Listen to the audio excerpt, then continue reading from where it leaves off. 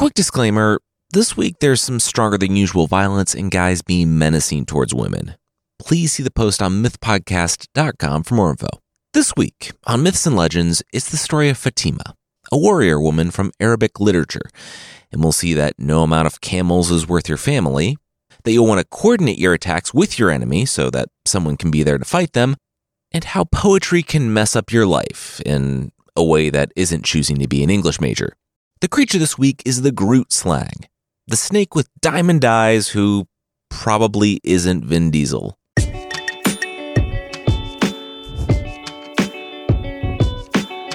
This is Myths and Legends, episode 333, Resolve.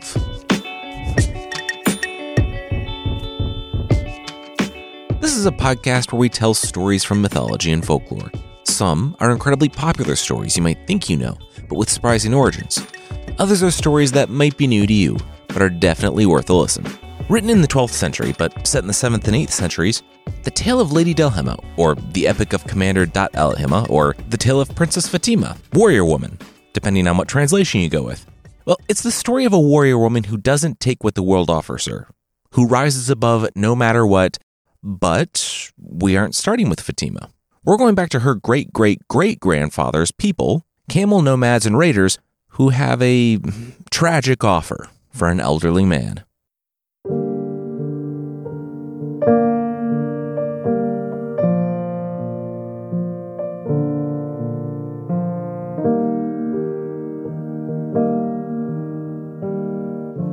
The elderly man was now rich beyond his wildest imaginings.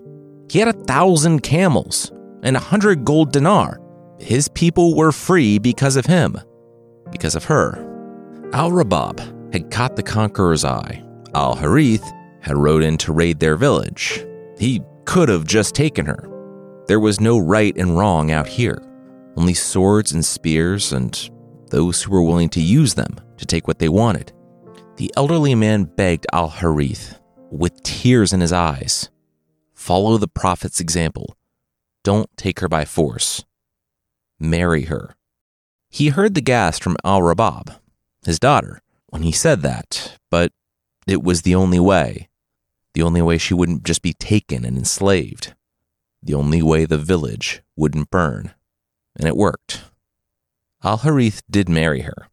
The riches of 100 villages were the dowry. As the elderly man looked down on his herd, which outnumbered his village by at least a factor of 5, and more gold than he'd ever seen in his lifetime, he couldn't stop crying. He would trade it all to have her back. Al-Rabab rode with her new husband through the wilderness, and, to her surprise, found him kind. She grew to love him, too. Soon, she became pregnant. Before she even knew, she began to have dreams of her dress lifting in a beautiful, bright light that torched the world.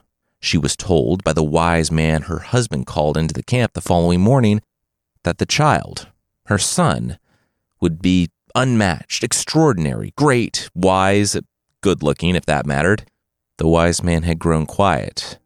But as soon as the child is safe in the world, the mother will die. The tent looked at Al-Rabab, who breathed deeply. In all she had seen of the world, in her short life so far, one thing was certain: death. It came for the rich, it came for the poor, the young and the old. If this was her fate, this was her fate. At least, if she died, she would know her child was safe in the world.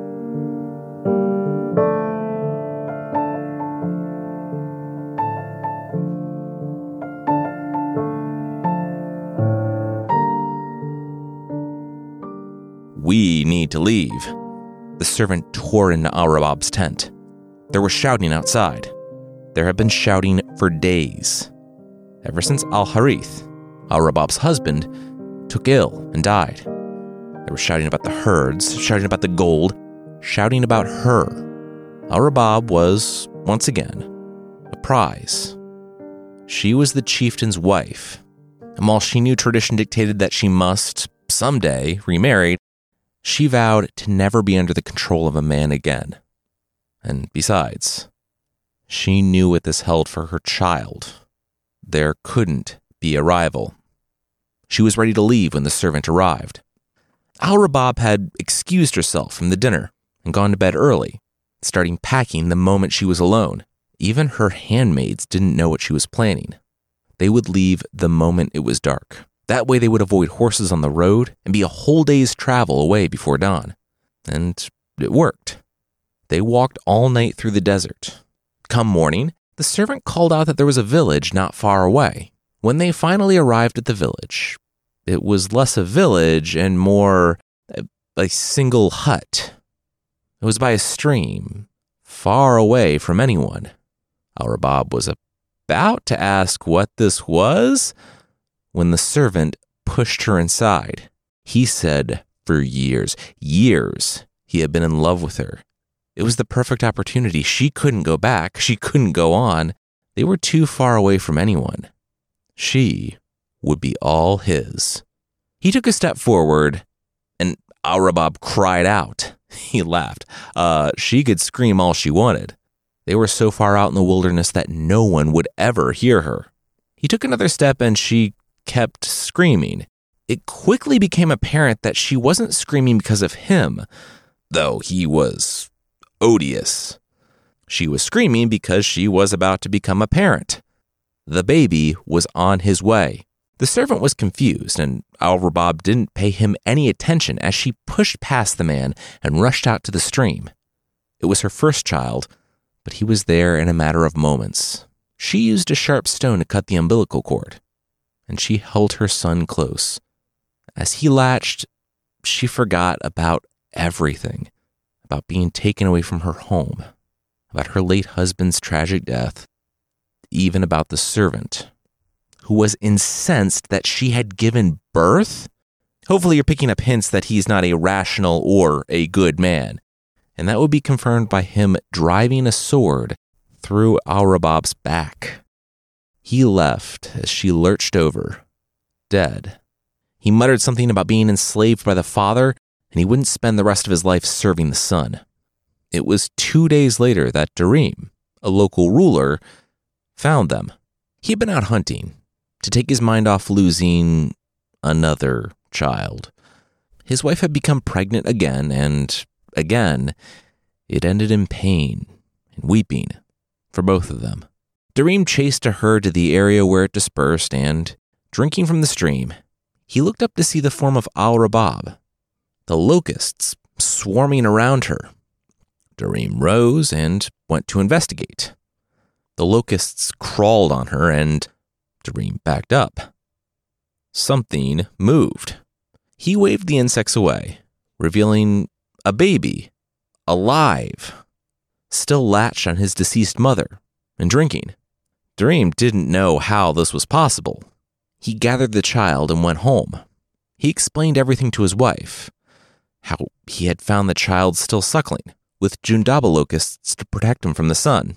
He said it was a miracle. She said it sounded like locusts just being locusts and swarming a body, but okay, that was a nice thought. Still, when she saw the baby, she couldn't help but feel like fate had brought him to them. So long they had tried, and yet, here was their son. Darim went back to bury Al-Rabab. When he returned, he found his wife, Husna, nursing the baby, singing softly to him. They named him Jundaba because the locusts had protected him. Or just been normal locusts, who knows.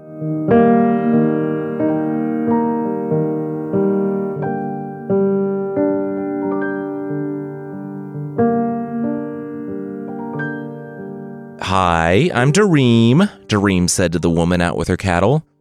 Those are some real nice cattle you have there, Darim smiled. The woman didn't respond. She just stared at the man and gripped her staff. So, yeah, I have 100 warriors with me, and I like your cattle, ... The woman still didn't alter her face at all. It's like I'm speaking to a rock, Dareem said. I'm taking your cattle. That's the subtext of what's happening here, and I guess now the text. Round 'em up, boys. The first 3 warriors that rode out to get the woman's cattle, well, they were dead before they hit the ground. Okay, rude, Dareem said. Look, I'm taking your cattle. That's the way the world works. It's fully within my rights to violate your rights if I have enough guys with weapons on my side. He could see that she wasn't budging. Fine. Whatever. He threw up his hands, and another dozen or so warriors rushed out to gather the cattle and kill anyone that got in their way, Dareem enunciated for effect. The next dozen or so on the ground with walking stick cracks in their head, Dareem yelled out for the rest of them to attack. They hesitated. And soon there was a path of unconscious warriors leading up to Dareem's horse. Dareem caught the staff to the ribs and flew from his horse. She wrenched Dareem's turban from his head and bound him with it before slapping his horse on the rear. The rest of the warriors fled with it.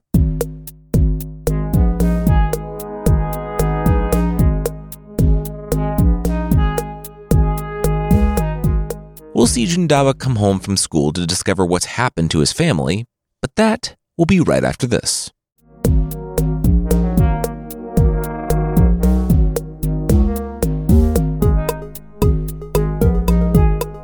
Hey, Mom!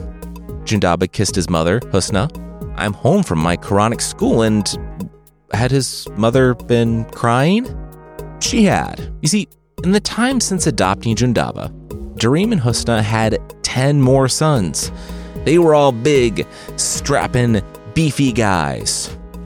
And they all ended up exactly like their father when they went to Al-Shamta's fortress to challenge her for the father's freedom. All ended up dehorsed and hog-tied with their own turbans. Jundaba rode at once for Al-Shamta's fortress. If he failed to protect them, he could hardly consider himself part of Dareem's family. He rode until, off in the distance, he saw a woman riding toward him. Jundaba slowed. He nodded, and she said he was a strange one, coming to the valley to seek his own demise.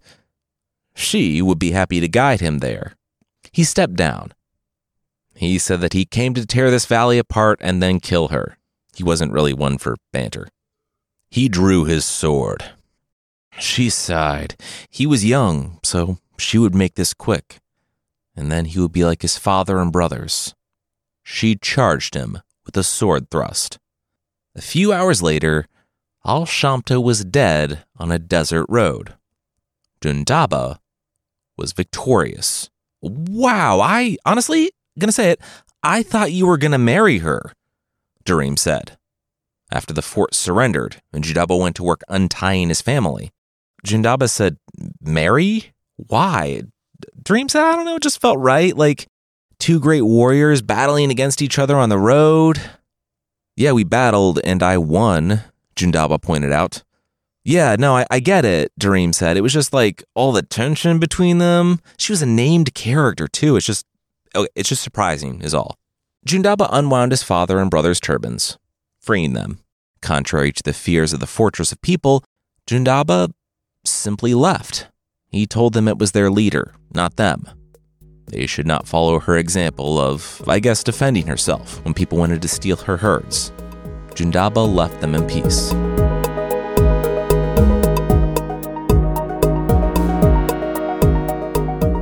Hey, so noticed you looking vengeful? Husna said to her husband, Dareem. Dareem was watching Jundaba, chumming around with his 10 brothers. Dareem said he's more popular than me. What? Husna looked out. Jundaba? Yeah, he's more popular than me now. Dareem crossed his arms and sneered. He's just like his father. He's just like you? Dareem paced the room, saying that after they found Jundaba, he looked into the woman out there by the river. He followed up with some tribes. He learned that Al-Harith, the great raider, had died after falling ill. His pregnant wife had disappeared that night with an enslaved man. Jundaba is just like his father, taking over tribes. They took him in and raised him as their own. He's a cuckoo. There was a brief look of confusion. The cuckoo lays its own eggs in another bird's nest, which then hatch and then pushes out the other eggs, tricking the parents into raising it. It's a brood parasite. Yes, I know, Husna said. Thing was, Jundaba saved Dareem's life. He thought that Dareem was his father. Dareem laughed. Not for long. You told him? Husna gasped. Then Dareem shook his head. Oh, no, yeah, that probably needed some context. Jundaba wasn't going to think Dareem was his father because Jundaba wasn't going to be thinking anything at all. Because Dareem was going to have him murdered. Right now. Husna shrieked as she watched the assassin lurking up to Jundaba while her adopted son had his back turned. Dareem shrieked when Jundaba easily handled the assassin. He kicked open the door to his father's house, bloody sword in hand. A word. Dareem smiled. Hi, son. Why did the assassin say, a gift for the son of Al-Harith, from Dareem, before trying to stab me? Jundaba demanded. Dareem's smile faded. Boys, Jundaba's gone mad. He's trying to murder me. The only thing that did was make it so Dareem had to watch 2 of his sons die before dying himself by Jundaba's hand. Rather than kill more of his brothers, Jundaba fled into the night. The next few years were tough and also weird. Jundaba had to grapple with the fact that he killed his adoptive father and couldn't stop thinking of the story of the baby whose mother died nursing him, a story he heard again from a laughing traveler by the fire at a camp on his travels. That man was Salam, the servant who had helped his mother and then very much did not help his mother, and Jundaba took his revenge.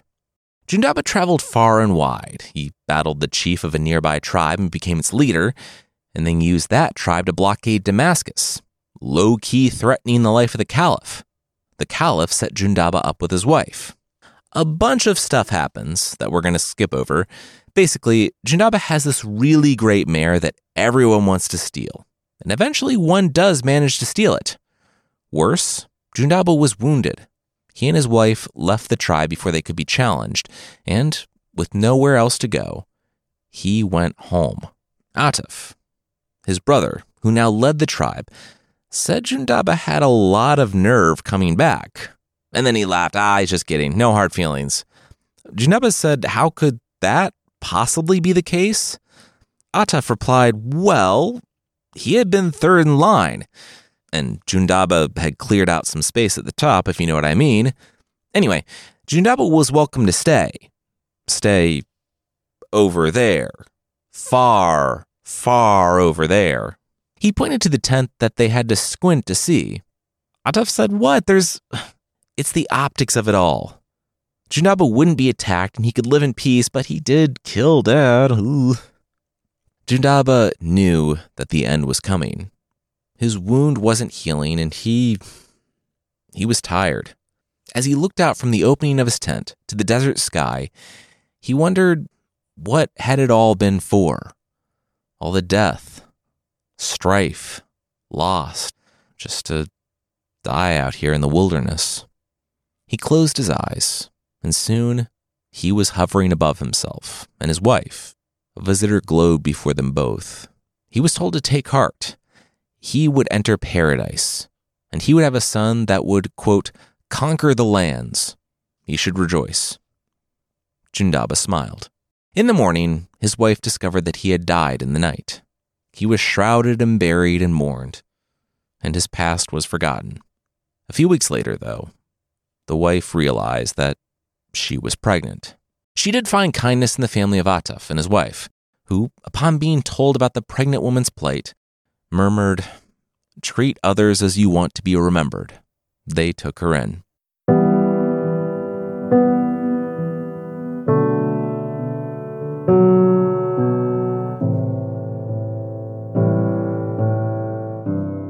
Well, they have to go, Ataf declared about Sasa, the child of Jundaba. Sasa was 15 now. So was Lila. Lila was Ataf's daughter with his wife. The issue? Well, poetry, of course. Sasa was out walking in the wilderness, and Lila was out gathering flowers, and Sasa just vomited out some poetry.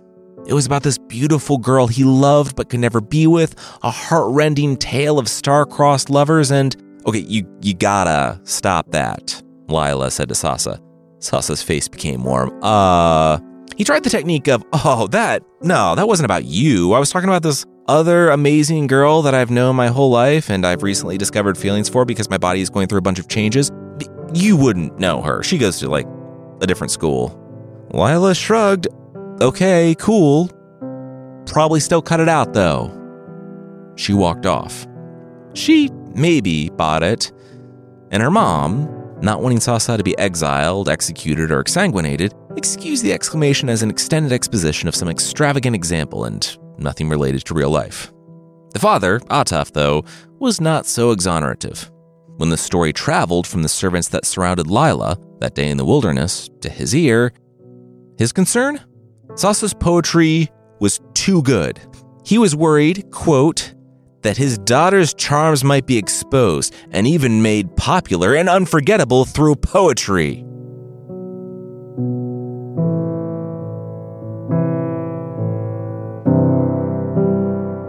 Hey, son, the mother said to her son, Sasa. She said, being a teenager can be difficult. She knew. You know what was also difficult, though? Forced exile, and Ataf removing his support. Sasa needed to stop this.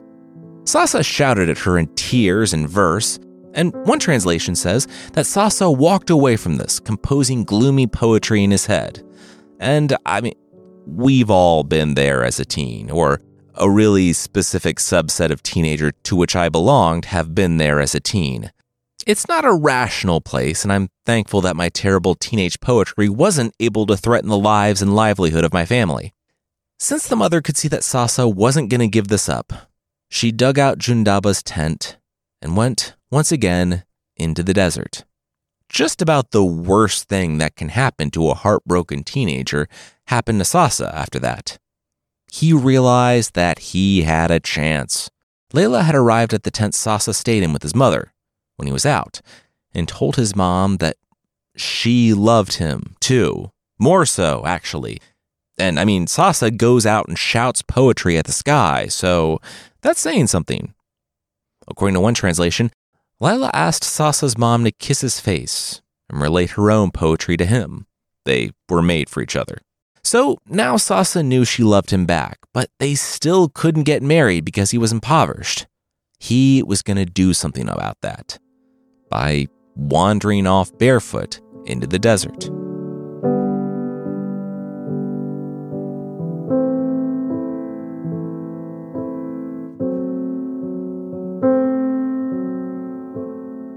But probably don't do that. Wander off into the desert barefoot, that is. But we'll see how it works out for him. That will, once again, be right after this.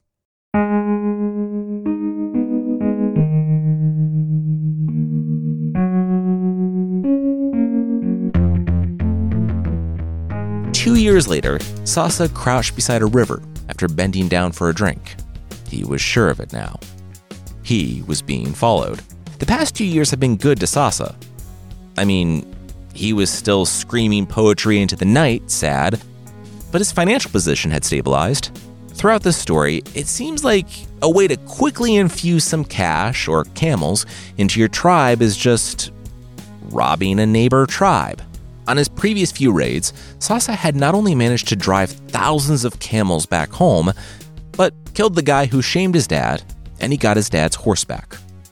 I guess they were two different autonomous groups, so it wasn't, strictly speaking, illegal, but it would cause problems down the road. Problems like guys sneaking up on you on the road, trying to kill you. It's not that Sasa heard the guy sneaking up. The guy was actually better than that. No, he heard him getting mauled by a lion. But Sasa was a good guy. He made a noise and drew the lion to himself. stabbing the lion in the head as it lunged. Sasa pulled the male from the assassin and discovered Atif, the father of the woman he loved. Stunned and moved that Sasa should save his life, he finally agreed to let Sasa marry his daughter. Now, this is a very long epic, and we haven't even gotten to the main character, the warrior woman Fatima.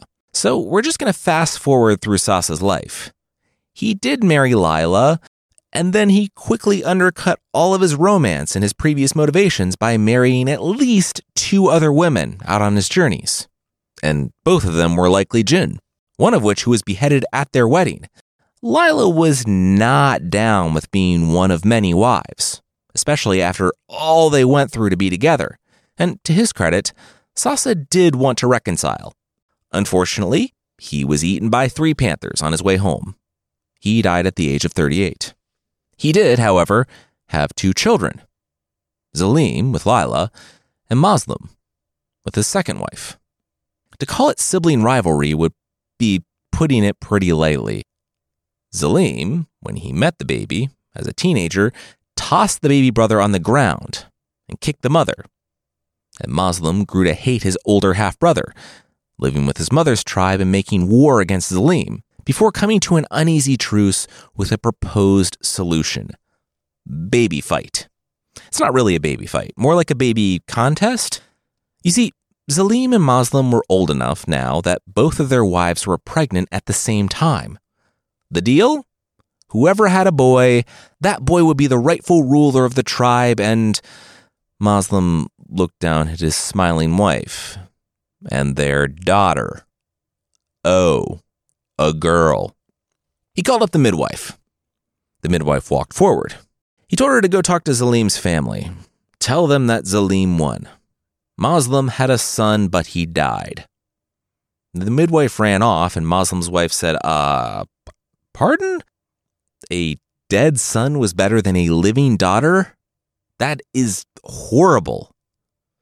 Middle Ages, what are you going to do? She said not be like that. Seriously. Muslim said that it was about to be kind of true. He was going to go leave her in the desert. Can't trust that sort of thing to servants. The kids always come back to kill you.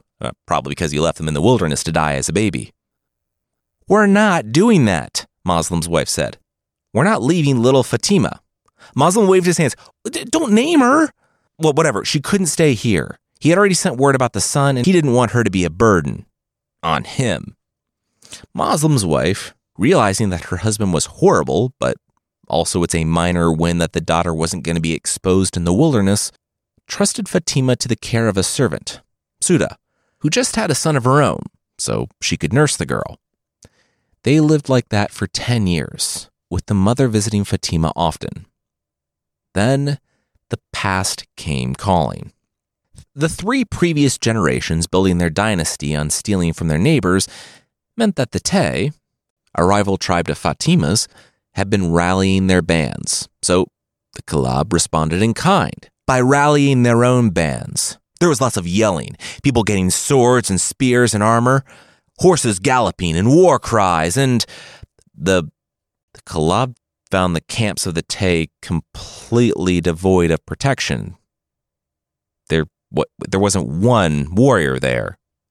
Zalim's eyes widened. It's a trap. But it wasn't. It wasn't because, at that exact same time, one of the Tay warriors was looking at the unguarded camps of the Kalab and wondering, too, if it was a trap. It wasn't. They just took different paths to each other's camps. So, not knowing that the other warriors were having the exact same conversation, they started looting. They both decided to take a different third way home and, wait a minute, who were those other guys with all our stuff and our women and children as slaves? There was a massive battle there on the road, at the end of which both tribes retreated back to their respective ransacked cities and reevaluated war in general. But there were still some unintentional crossovers. For instance, some of the Tay went with the Kalab, and some of the Kalab went with the Tay.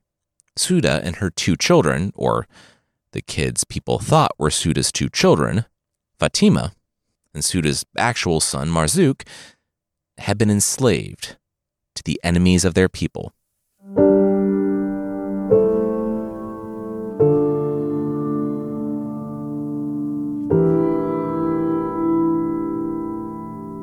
Slap, Marzouk said.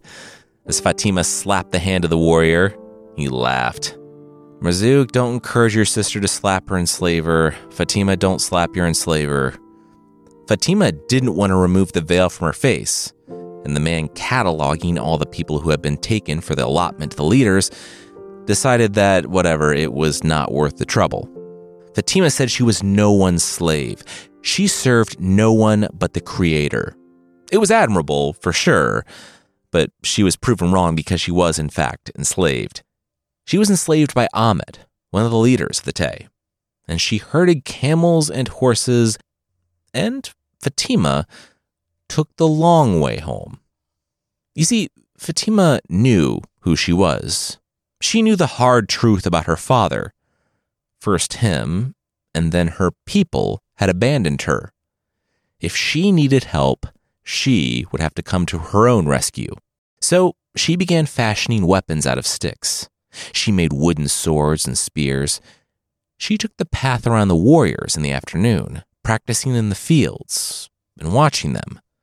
She studied their drills, their stances, their attacks. After everyone went to bed in the evening, she would steal out and repeat what she saw. She grew tall and strong, and someone took notice. "Hey there," a man called out to her while she was out with the herds. She slowed down and leapt off the animal she wasn't supposed to be riding. "Sorry, do I know you?" she said as Kwari, a warrior, rode closer. "No, but you're about to, wink," he said. Fatima grimaced. No? Kwari glowered, said no. No one said no to him. But Fatima did. She unleashed a torrent of words, and before Kwari knew what hit him, she was gone, heading back to Ahmed's house. Despite her bravado, she was trembling. She hadn't been prepared, and she didn't know how far Kwari was prepared to go to get what he wanted. Ahmed listened and sighed. Yeah, all right. He thanked Fatima for bringing this to his attention. Kwari was, as it turned out, Ahmed's subordinate. So Ahmed called him to his office and told him, look, if he was into Fatima, totally fine, he could marry her. Otherwise, leave her alone. Kwari bowed low. Oh, it totally wouldn't happen again. He was just joking. Ooh, so embarrassing. Babe, you told me, babe? Kwari found her in a different spot the next day. I thought we had this, secret forbidden thing, babe. Things got more menacing after that. But Kwari relented when he took a rock to the face. Several rocks to the face. That evening, Fatima, Kwari, and Ahmed stood before the clan leader. Kwari, cut it out, the clan leader said. You can't keep doing this. Marry her or leave her alone. Kwari did the just joking defense, which the judge didn't buy, and before he wrapped up for the day, Fatima noted that she had something to say. She said that if he harassed her like that and she feared for her safety again, she would kill him. The clan leader laughed. I mean, he was a great warrior, but hey, if he continues to harass her, it was between her and him.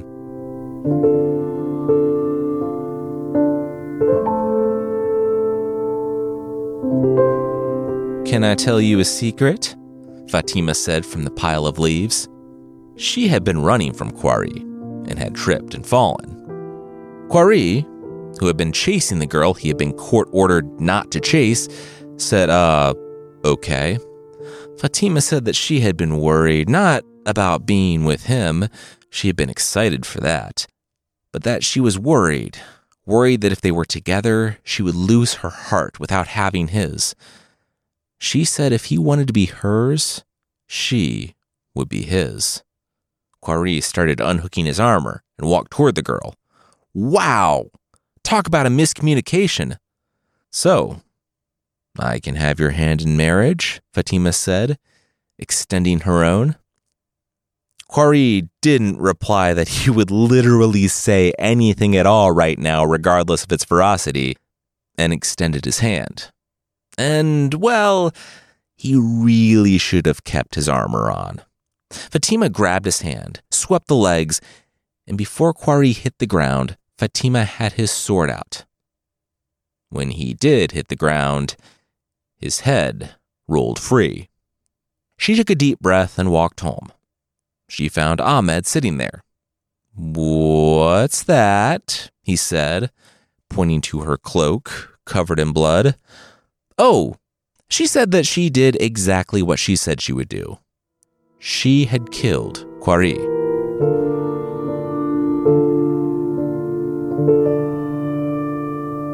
"You have cost me everything," Ahmed shouted at Fatima, who was tied up in one of the tents.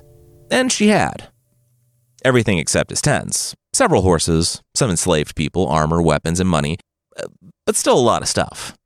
Everything else had gone to Quarry's family as restitution for the death, even though he had been warned so many times. Still, it had cost Ahmed everything.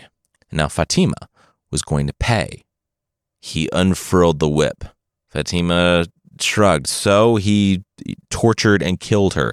Would that actually solve anything? How about instead of all that, he gives her a horse, sword, spear, and armor, and she goes and gets it all back.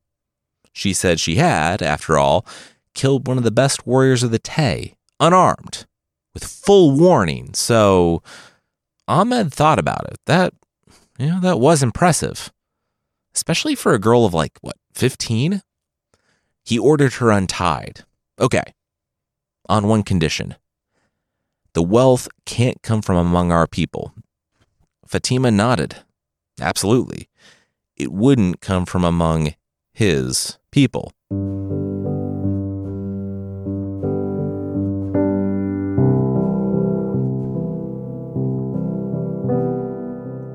So, where's it going to come from? Her foster brother asked as he walked alongside her. Fatima was in full armor in the saddle. She looked down to Marzouk.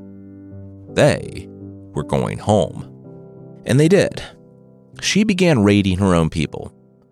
First, she triumphed over a man named Dharma and returned his herds to Ahmed to pay not just what he had lost, but for freedom for her, Suda, and Marzouk. She set up her own tents, got Marzouk a horse of his own, and she kept going. She pushed onward until, one day, she found herself crossing spears with one of the leaders of the Kalab, a man named Muslim, her own father. And when the spear points were worn down and nearly gone, Muslim collapsed. He had no idea, but his own daughter, Fatima, had just taken him prisoner.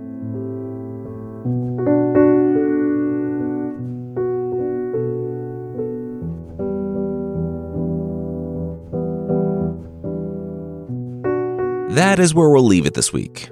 This is a two-parter, so next week we'll finish and also mostly start the story of Fatima. Also, you probably noticed that this is the first week of the month and that this isn't a Greek myth. Apollo needed a little more time. I wasn't happy with the episode, so I pushed it to next month. Finally, real quickly, if you're looking for ad-free and bonus episodes, check us out on Apple Podcasts and on the website at mythpodcast.com/membership.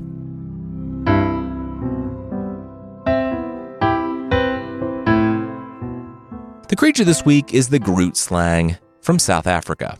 Groot slang is not Vin Diesel grumbling his way through another Guardians of the Galaxy film. Well, it's not just that. It's also a very jealous snake, or an elephant with a snake tail buddy, who lives in a cave in South Africa.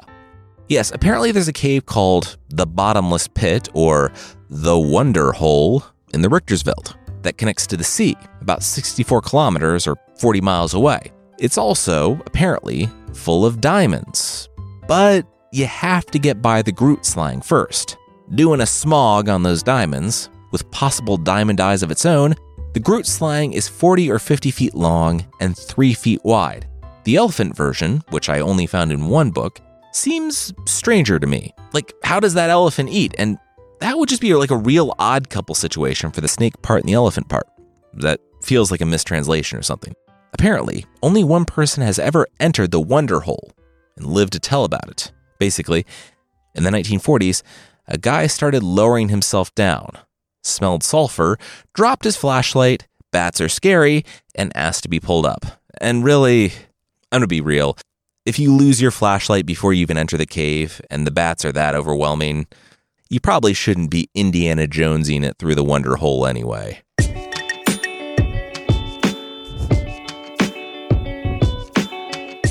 That's it for this time. Myths and Legends is by Jason and Carissa Weiser. Our theme song is by Broke for Free, and the Creature of the Week music is by Steve Combs. There are links to even more of the music we used in the show notes. Thank you so much for listening, and we'll see you next time.